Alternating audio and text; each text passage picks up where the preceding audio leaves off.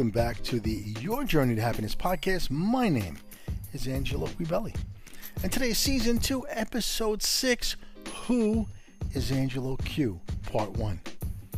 That's right. I thought this new year would be a great opportunity to share with my listeners, the 5 or 6 listeners that I have, my backstory.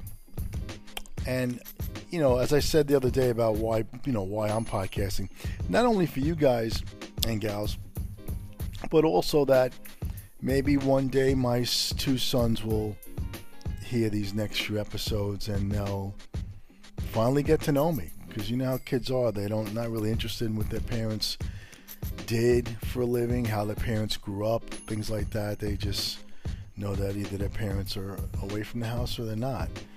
Because my kids really don't know how I grew up, and you try and mention it ever so often and make teachable moments out of it or things like that, and most kids just don't care until sadly they're older and it's too late. I wish I had the opportunity to hear how my father grew up. So anyway, I thought this would be a great opportunity for the next few episodes to just share with you my backstory. I touched on it, a little of it, in a prior episode when I discussed Roe v. Wade, when the Supreme Court overturned Roe v. Wade, because at the time I had experience with that because I am an abortion survivor. So I thought it was appropriate at the time to talk about it. But anywho, so let's get into it. Who is Angelo Q Part I? So in 1962, let me backtrack a little bit.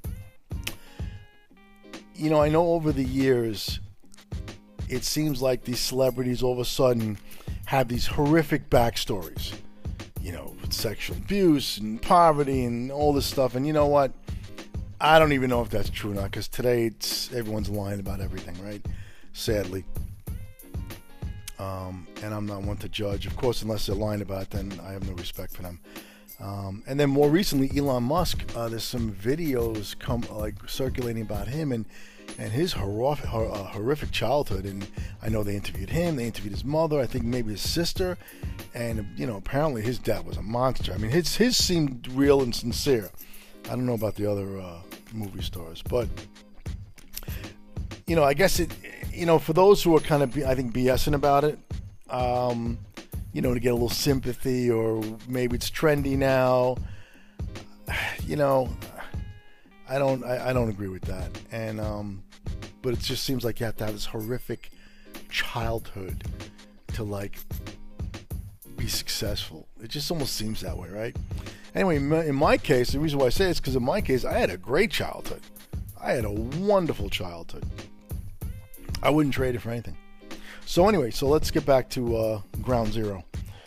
So in 1962, I'm 60 years old now. In 1962, in August, I was born.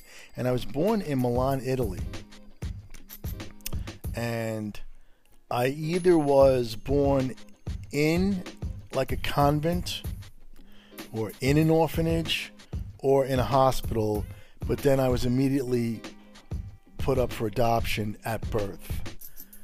So at some point, I guess I did end up going to an orphanage.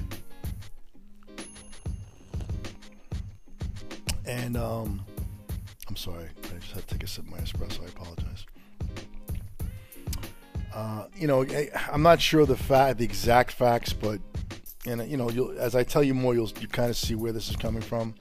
The bottom line is that I was given up for adoption at birth. Whether my mom had me in a convent or they watched over her pregnancy in a convent, then brought her to a local hospital where she had me, then took the baby back to either the convent or to the convent/orphanage. I don't know the whole story, and I'll tell you how I eventually found out, because I didn't know about this until I was a young adult, or a teenager, I should say. And I'll get to that at some point. But so I was born in Italy, put up for adoption immediately, and I was given the name Angelo Q. That's my birth name. Now, most likely, Quibelli is my, most likely, I don't have the facts, but most likely that was my mother's maiden name. And most likely it wasn't my father's name, whoever my father is.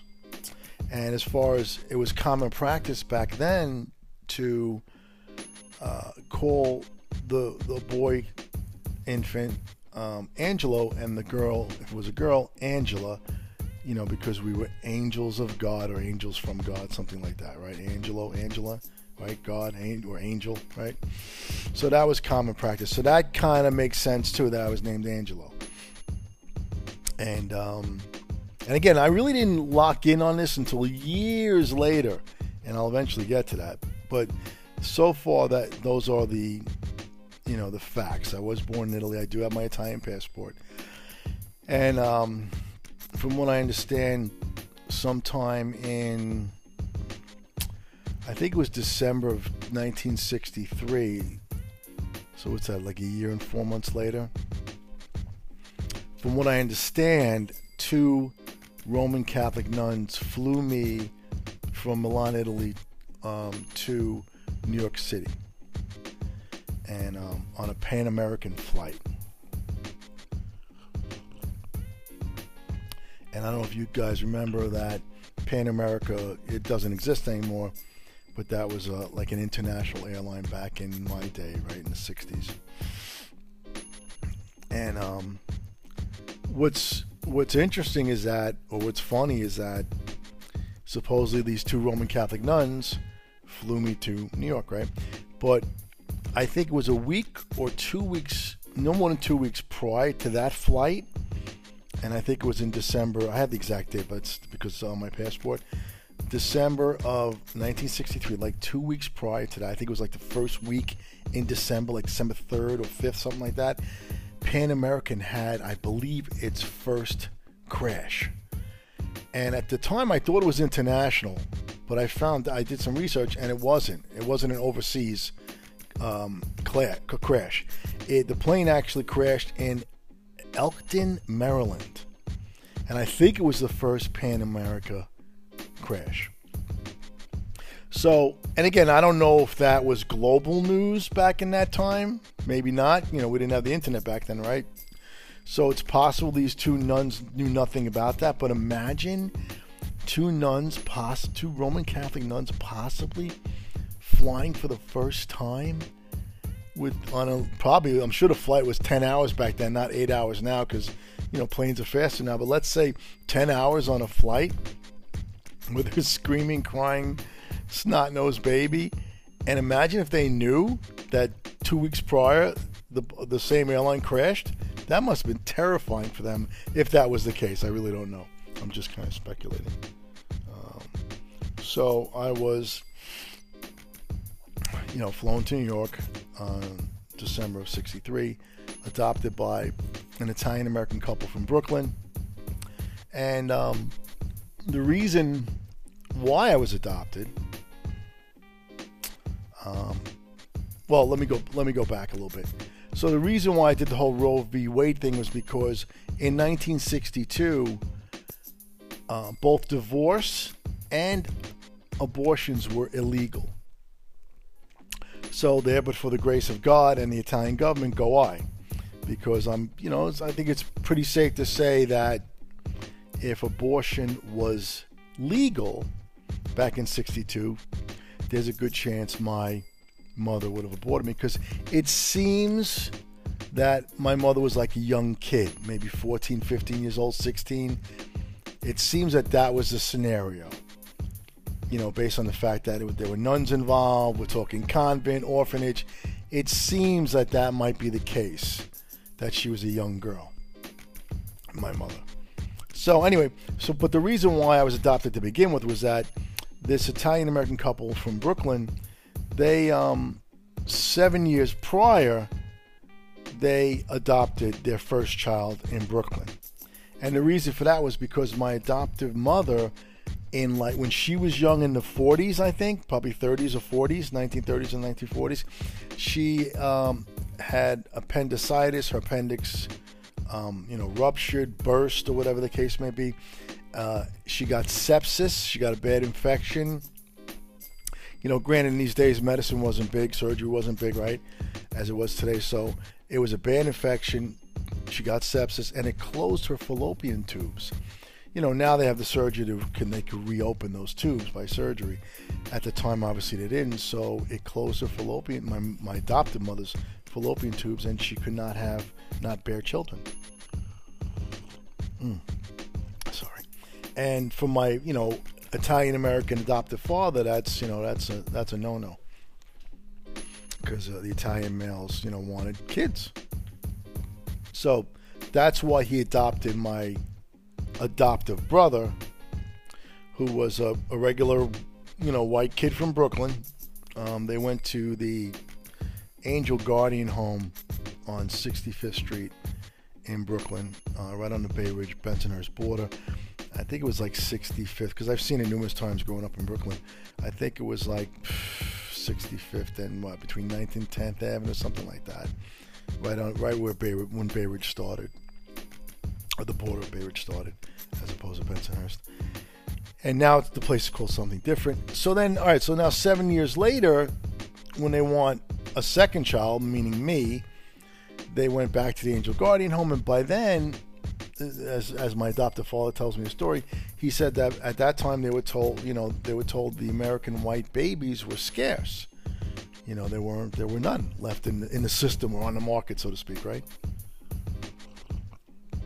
So, and I'm sure they had the option of a Chinese baby, Russian, or maybe not even at that time, I don't know. But I remember I guess the people in charge, there might have been nuns there as well at the Angel Guardian home, I don't know, or admin, whoever they were. They said to my father, but we have contacts in Italy if you want an Italian baby. So my father, said, okay, where do I sign? And, he wanted a boy, I guess. I'm sure he had the option of a boy or a girl. So he wanted the boy. And here I am. So that's why I was adopted. And so I was flown to America and adopted by this couple. They took me sight unseen. And I don't even think back then, like, I know growing up, adoptions were like 10, 20, 30, 40 grand, right? Whether they were black market or not, I don't know. But I wouldn't be surprised if this was like $100 donation, to be honest. And then my dad ended up getting a baby from Italy.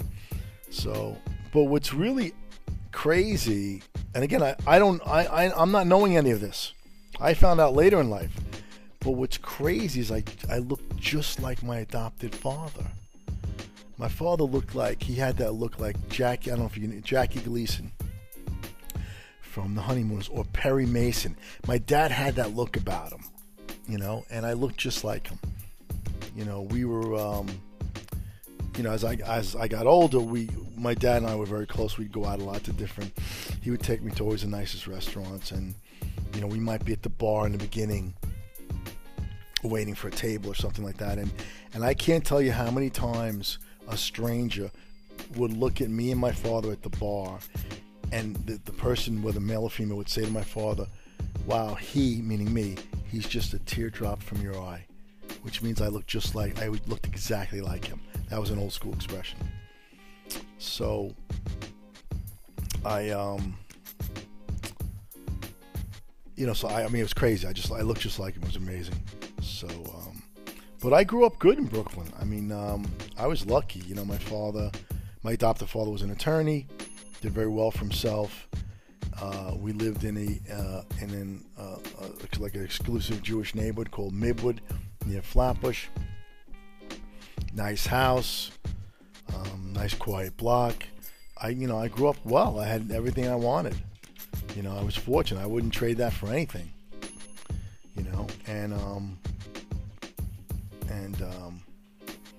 Brooklyn at the time was a great place to grow up.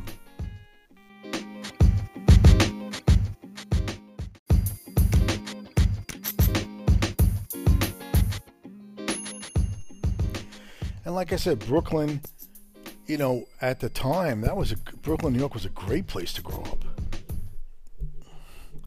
we had our set neighborhoods.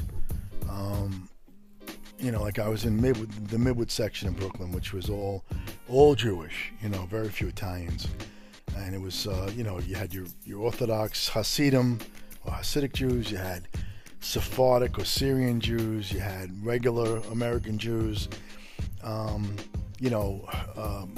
that bordered as you got close to the Flatbush section of Brooklyn, which bordered Midwood. You had Irish people. Bensonhurst was pretty much all Italian. Sunset Park was all, Puerto Rican. And what else? Bay Ridge was like German, Greek, maybe Irish. Brownsville was all black. My dad grew up in East New York, so I was like half black, half whatever. My adopted mother grew up in Brooklyn, Bushwick, Brooklyn. I was all like German and Italian in her day. We had, I guess a section with Korean or Chinese, but it was all like separate, all separate sections. And it's not a matter of segregation, but it was like, people obviously flocked to their own neighborhoods. It was kind of nice in a way because it was nice to travel into those neighborhoods because you got a different flavor, right? So the foods were different, right? In Bensonhurst, you had the best pizza, right? In New York. Bay Ridge, I guess you had Greek food and maybe German delis. Midwood, you had the great, the great kosher places and diners. The classic diner, Greek diners were very popular in Jewish neighborhoods, as well as Chinese restaurants. So it was a good mix of, it was just nice that the neighborhoods were different. Not from what you're thinking, like, you don't belong in my neighborhood. No, nothing like that. It was nice that it was separate. I think it was nice. I think it was. I like the fact of going into different neighborhoods. To me it was like exciting, like it was going into almost like going into a different country. Right? So I enjoyed that. Brooklyn was a great time. People watched out for everybody. It was nice. It was a nice way to grow up. And I ended up going to a Catholic grade school from grade 1 to 8, and it was strangely enough it was in Midwood, even though it was in the Jewish section, and that's why it eventually died. Eventually, there weren't enough Catholic students to sustain it. It eventually closed down. I think by the time I got to college, I think it closed down. And it was just a grade school, no Catholic high school, at this location. It was co-ed. I would walk to it. It was only like 2 blocks away. So I did that for 8 years. And then from there I went to, and again, the kids there were mainly Irish, a few Italians. From there I went to a high school in Bay Ridge, Zavarian High School. And that was an all-boys Catholic high school in Bay Ridge. And I think it was like the #1 Catholic high school at the time. Supposedly it was better academically than Bishop Ford, than Nazareth. And I think that was it for Catholic high schools in Brooklyn, I think, for all boys schools. Grade school, grade 4 years, the students were all Italian, Greek, Irish. That was really it. A few Spanish and very few black. But it was, the kids were good. They were good kids, no troublemakers. It was good kids. They were good kids, and we were taught by brothers, the Zavarian brothers, whoever they are. And I kind of regret now that I went to an all-boys Catholic high school because I was socially out of the game for a long time because of that. I was very, very shy. I had very little confidence. And that's why when my older boy out on Long Island, when he was looking at, when we were trying to have him go to a Catholic school, high school, we didn't want him in an all-boys one. We wanted him in a co-ed one. I didn't want him to go to an all-boys school. I thought that would be a huge disadvantage to him. And he was really on the shy side, my older boy. But it definitely affected my social development going to an all-boys school, and I would never recommend it for anybody, honestly. I can't speak for an all-girls school, but for an all-boys school, that was ridiculous. And I'm trying to think, what was the number one Catholic school in all of New York City? Was, I think, Regis. Regis you had to test into, and that was in Manhattan, I think, wasn't it? And then in Brooklyn we had, all the other schools were public schools and like high schools. There was one, Brooklyn Tech, that you had to test into, just like Stuyvesant, that was in Manhattan, the very famous Stuyvesant school you had to test into. And then Bronx had the Bronx High School of Science. Those were like the top public schools. But it was a great school. It was good. It was definitely good. And growing up, I don't know, honestly, I don't know how I got into it. Maybe because my older brother started, but when I was a little kid, I started playing ice hockey. At the age of, 8, 10 years old, whatever the case may be. There was a rink in Coney Island called Abe Stark. And I just started playing ice hockey. And I loved it. In fact, that's one thing about my dad. He was always good about, he believed in, training, camps, lessons. He was real big on that. We used to go skiing ever so often upstate New York at the different resorts they had back then. Now they don't even exist anymore. And they either had their own ski slope or a little shuttle bus would take you to the local one. And it never failed. He always wanted me to get a lesson that first time out because, let's say I had gone in a while or something like that. He was so big on that. And it made the rest of the weekend just so much more enjoyable. So when it came to ice hockey, I think I started in a camp. Right? I didn't even start playing locally. I think I started by going to a camp. And it was called Skateland. It was in New Hyde Park, Long Island. And the camp, and it was only for 2 weeks, I think. And the camp was run by Brad Park, Rod Gilbert, and Gilles Villemure of the New York Rangers.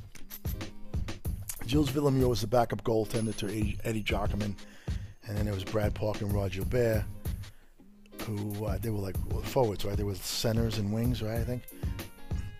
And during the day, in between the hockey instruction, we had these power skating sessions on the rink, where we'd have to go around the different circles, forwards, backwards, left, right, and this young girl was taking us through these power skating sessions, and it was a 16-year-old girl, and her name was Peggy Fleming. And we had to chase around these circles. She was amazing. And then after that camp, I played in the local house league. I think it was called the Greater New York Ice Hockey League. And it was out of, usually out of Abe Stark rink in Coney Island. There was another rink in Flushing where the World's Fair was. That was the thing with ice hockey. Rinks were far and few between. Ice time was always 3 in the morning, 4 in the morning, stuff like that. And I give my father a lot of credit for driving me. He never missed a game, never missed a practice. And I remember the poor guy, sometimes we'd have games we'd have games during the week. It wasn't always on the weekend, so we'd have a game on a Tuesday night. And maybe it was 7 o'clock or something, or an 8 o'clock game, or even 6:30 game. And I remember my dad rushing to come back from work from Manhattan and then getting me in the car and trying to get to this rink and rush hour traffic. And I always knew when we were a little close, to get it becoming late, my dad would say to me, because I would sit in the back seat of his Cadillac, he would say to me, "You know what? Start putting your skates on." So, but anyway, to step back a little bit. So, when I got to New York as an infant, I think 5 years, I think it's a long process. So I think it took about 5 years for me to become a naturalized citizen. And of course, my adopted parents, they actually gave me the name Joseph as my first name. So I was given a different name, and it's just that Angelo Q is my birth name. So I became a naturalized citizen.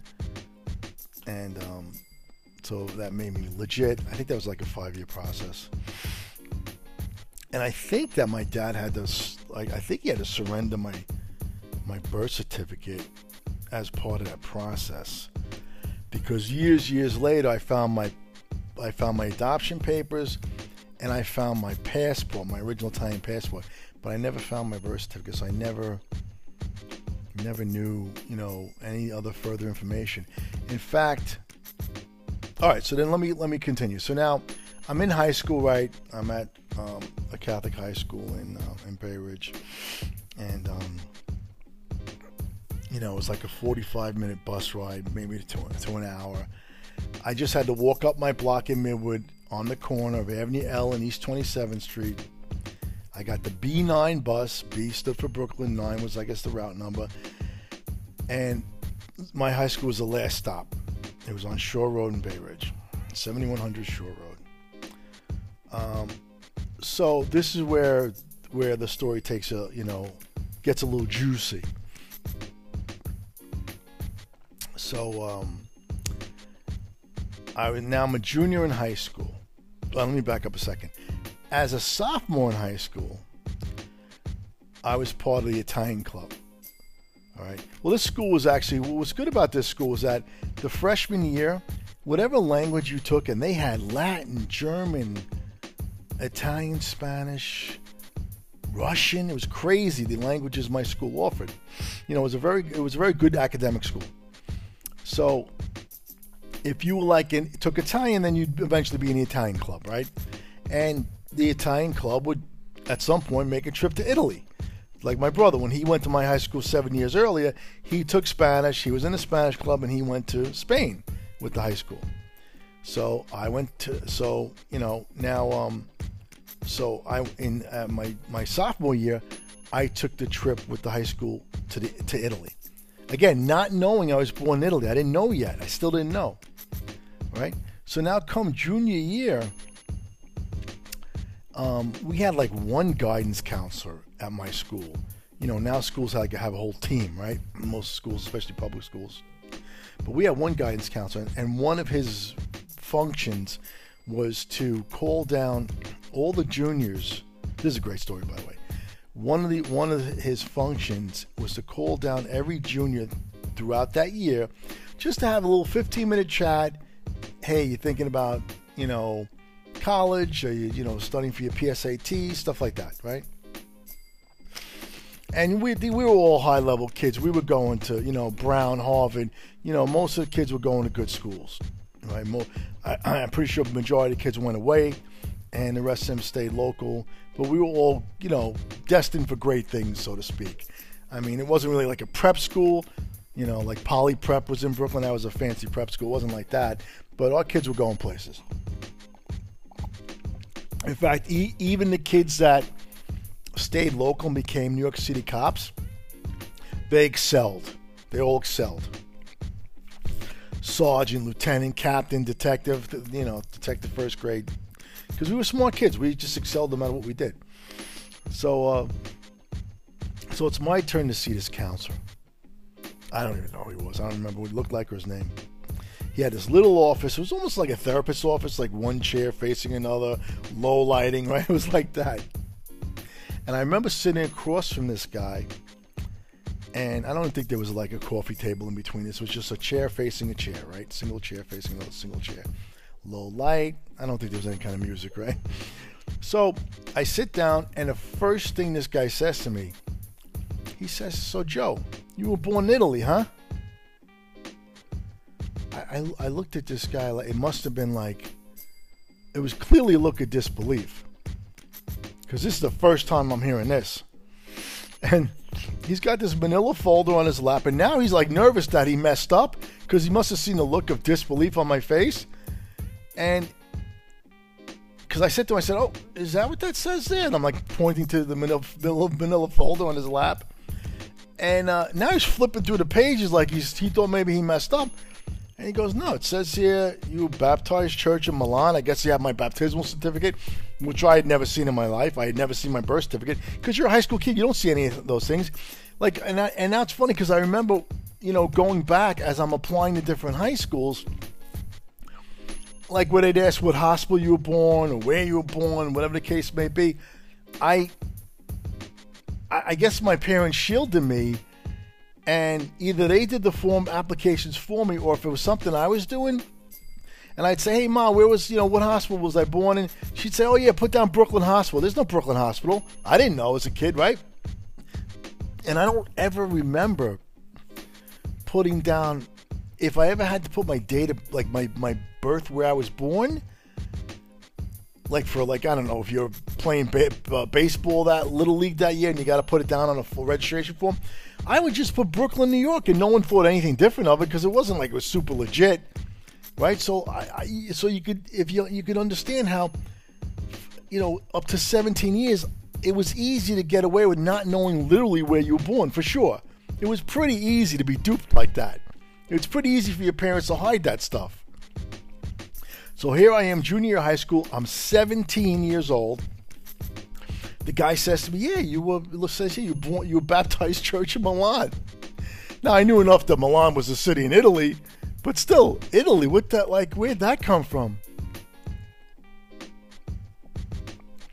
So I said to him, "Oh yeah. I wanted to play it off. I didn't want to make a big scene because now I didn't know if I was in trouble or something, right?" So,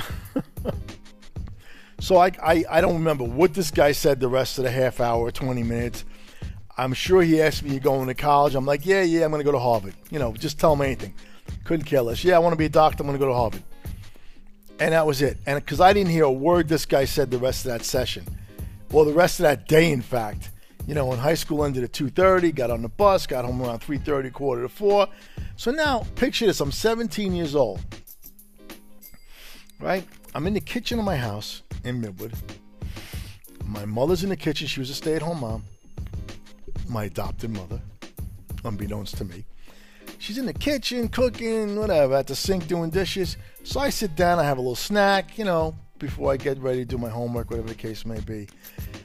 And so, again, picture this. I'm 17 years old, right? So now I'm at the kitchen table, and I say, "Mommy." And she said, "Yes, Joseph." I said, "Where was I born?" And she said, "Why?" I said, "Well," and she's now doing dishes at the sink, right? Small kitchen, everything was small back then, right? No center islands or anything like that, right? It was just small, right? So, I said, "Well, I had this funny conversation with the guidance counselor at school today, and he seems to think I was born in Italy. And I know that you've never been there, although my mother, her first language was Italian, but she was born here because her mother and father were from Italy. So her first language was Italian, which I knew that, and she would even translate for the kids that would come off the boat. Because back in the day, you could take a plane. In my mother's day, you would come off the boat, actually, the boat to Ellis Island, right? So she would translate for the kids coming off the boat, going to whatever school she was at in Bushwick. So Italian was her first language, but I knew she wasn't born in Italy. I knew she was born in Brooklyn. So I said, "Well, because I know you," I said to my mother, I know, well, you've never been to Italy, and I know Dad's never been to Italy, and he wasn't even first generation. He was born here also. And in fact, his parents weren't even born in Italy either. So I said, I know you never went to Italy, and Dad never went to Italy, so, what's the deal? And I think she even maybe broke a dish in a sink when she first heard me that I knew about this. She says, "Well, Joseph, you were adopted." And I'm like, oh, that's not a second punch in my face. At 17, all within a 3-hour period, I'm told I'm adopted, right? No, first I'm told I'm born in Italy. Then I'm told I'm adopted. It couldn't get crazier than that in one day. Seriously. So I didn't even, my mouth dropped even when my mother said that to me, you were adopted? "Well, Joseph, you were adopted." My mouth dropped even further to the ground my jaw dropped further to the ground than when the guidance counselor said you were born in Italy. I was I was stunned. That was like the 1-2 punch. This was the second one now. You know, this was the jab. This was actually the right hook. The jab was at high school that day. This was now the right hook to my face, right to my jaw. Knocked me out. I was dumbfounded. I was shocked. I didn't say a word. I don't even know if I finished what I was eating. I went to my room. I think I just sat on my bed or at my desk and just I don't even remember that part of the day. The rest of that day, I do not remember. I remember being at the kitchen. I remember what my mother said. I don't remember the rest of the day until my dad came home late that night. Because obviously my mother must have called him. And again, there's no cell phones. There's no texting, right? This is literally the dial-up, right? The rotary dial phones, right? You know, I think we were just transitioning to push-button phones at that time. Because this was what? This was 19. I went to high school in what? In 76? 77. This might have been 78 now? Yeah, 78. 78, because I went to school, college in 80. So this is like 78, 79, right? So again, I don't remember the rest of that day. It was a blur. And then my father had, you know, for whatever reason, he came home late a lot at night. I don't know what was going on at the time. I don't know if it was, I forget. I don't remember now. But anyway, so he came into my bedroom, which he always did at night. My bedroom was the first. We had a 2-family house in Brooklyn. We owned it, and it was a full basement. And the main floor was where I lived with my dad, my brother, my mom. It was 3 bedrooms, living room, dining room, kitchen. Upstairs, the same makeup of rooms. My mother's mother and an aunt lived up there. They were both born in Italy, you know, and the 3 of them spoke this ridiculous dialect that I could never understand. Because when I started taking Italian classes in high school, they couldn't even help me with my homework, you know. So when you enter my house, you would enter a little, they call it the foyer or foyer, right? You would enter that would enter into the dining room. Off to the dining room was a living room. Then you'd go into like a hallway where off to that was a kitchen, and then my bedroom was the first of the 3 closest to the kitchen. So if you're going into the bedrooms, you're gonna hit my bedroom first, right? So my dad would always come home, and a lot of times he came home late, so I would be sleeping already, and he'd come home and always kneel down by my bedside and kiss me goodnight, kiss me on the forehead. You know, if I wanted to talk to him, or if I was even up, or if he woke me up, I would talk. If I didn't feel like talking, I'd make believe I was sleeping. You know, that's the usual thing, right? But I loved when my father always did it. He always kissed me on the forehead. He was an amazing guy, amazing man. I got so much love from him. It was unbelievable. So that's why I don't understand how the relationship I have with my kids today. I get no love from them. I don't get it. I love my father to death. Anyway, so he, kneels down, kisses me on the head. I was clearly up. I couldn't sleep at all. And he said to me, he goes, "Joe, you all right?" And I said, "Yeah, I'm all right." Because, he heard about that I found out about all this shit, right? So I just asked him one question that moment. Now, my father's name was Frederick, and my brother's was Frederick also, Freddie Jr., Freddie. Fred or Freddie, we called him, right? So I said to my father, I said, "Is Freddie adopted too?" He said yes. That was the only question I asked my dad that whole year since I found out. And internally I was excited. I mean, I went back to bed, or tried to go back to bed. My father left. Nothing else was said. And nothing was said until a year later, honestly. That's how crazy it was. So, but I was so happy to find out that my brother was adopted, meaning he wasn't my real brother, because I hated that kid. I never liked him. He never liked me. He was 7 years older than me. He was tall, blonde hair, good looking, thin. I was short, chunky, dark hair. And we just didn't look like brothers at all. Different personalities, a world of difference. He hated me. I hated him. And it just gave me confirmation that, so now that's, like, I felt better because now I know why this kid hated me. Because I wasn't his real brother. I mean, real brothers kind of hate each other, but definitely adopted brothers? Oh, my God. Now it validated why he was so mean to me my whole life. Because as much as my childhood was a great childhood, the only mar of my childhood, the only negative part of my childhood was that kid. I could not stand him.